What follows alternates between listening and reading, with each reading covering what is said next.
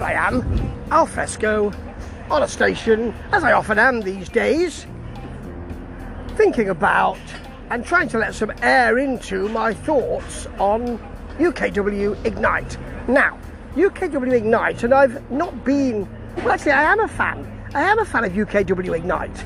I thought it was marvellous when Leonie Rose was around as manager, and I thought that there was a sense of chaos. I've said this many times, haven't I? Sense of chaos. I really liked that. Then we got the co-managers with Chris Castle, and I thought they worked very well together. I thought they did exactly what they should have done. There's nothing wrong with that, and there was nothing wrong with the work they did at all.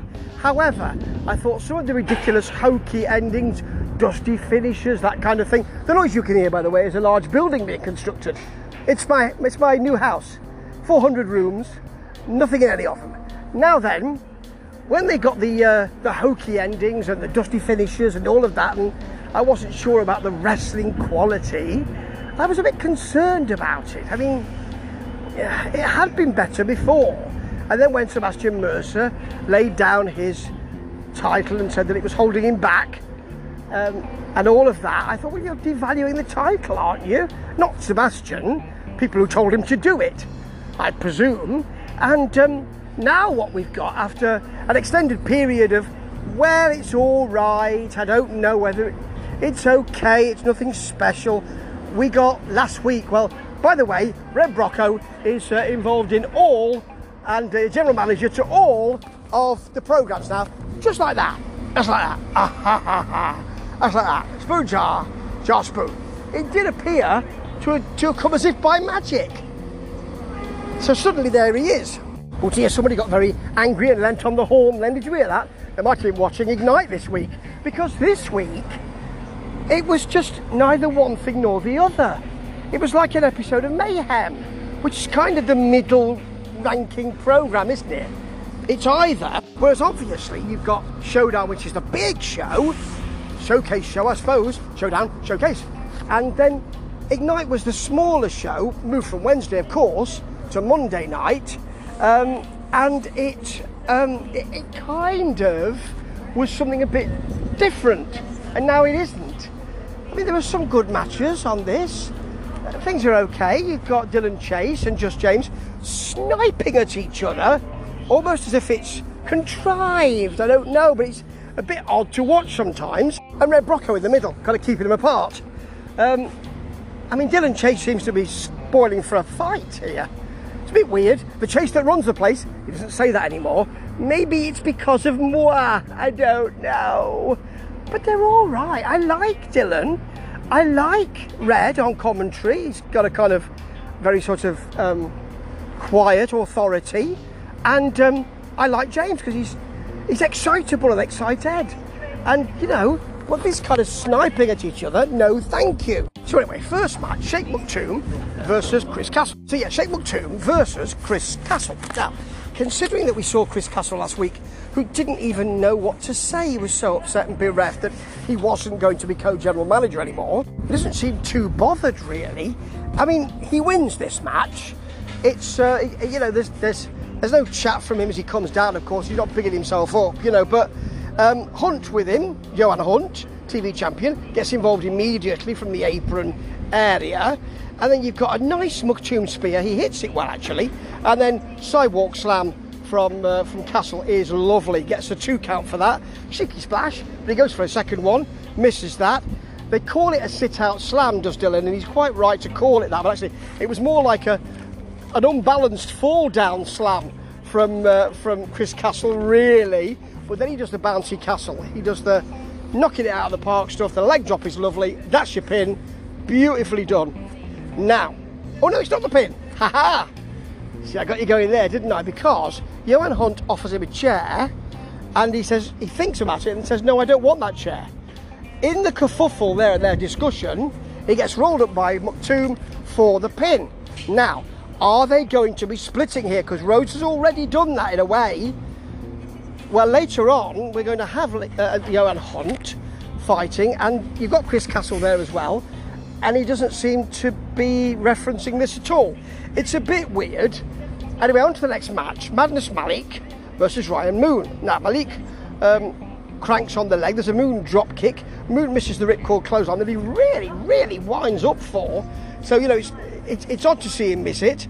Now, Malik hits a knee and a sort of rear naked choke, which James, who doesn't really know very many wrestling moves, is quite clear about this. We don't need Dylan Chase pointing it out. He's quite sweet about it and has been right from the beginning of his commentary time. He calls it, is that a figure of 8?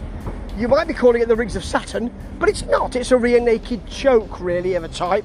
3 arm drops. There's your winner, and it's Malik. So,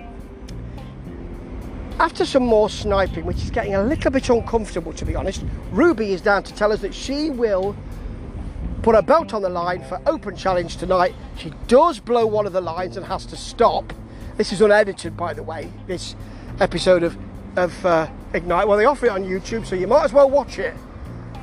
They do offer it. It's not as if they say we're not going to show it. They do offer it uncut, and so all of that. So, you know, yeah. So anyway, she stops and manages to keep it going.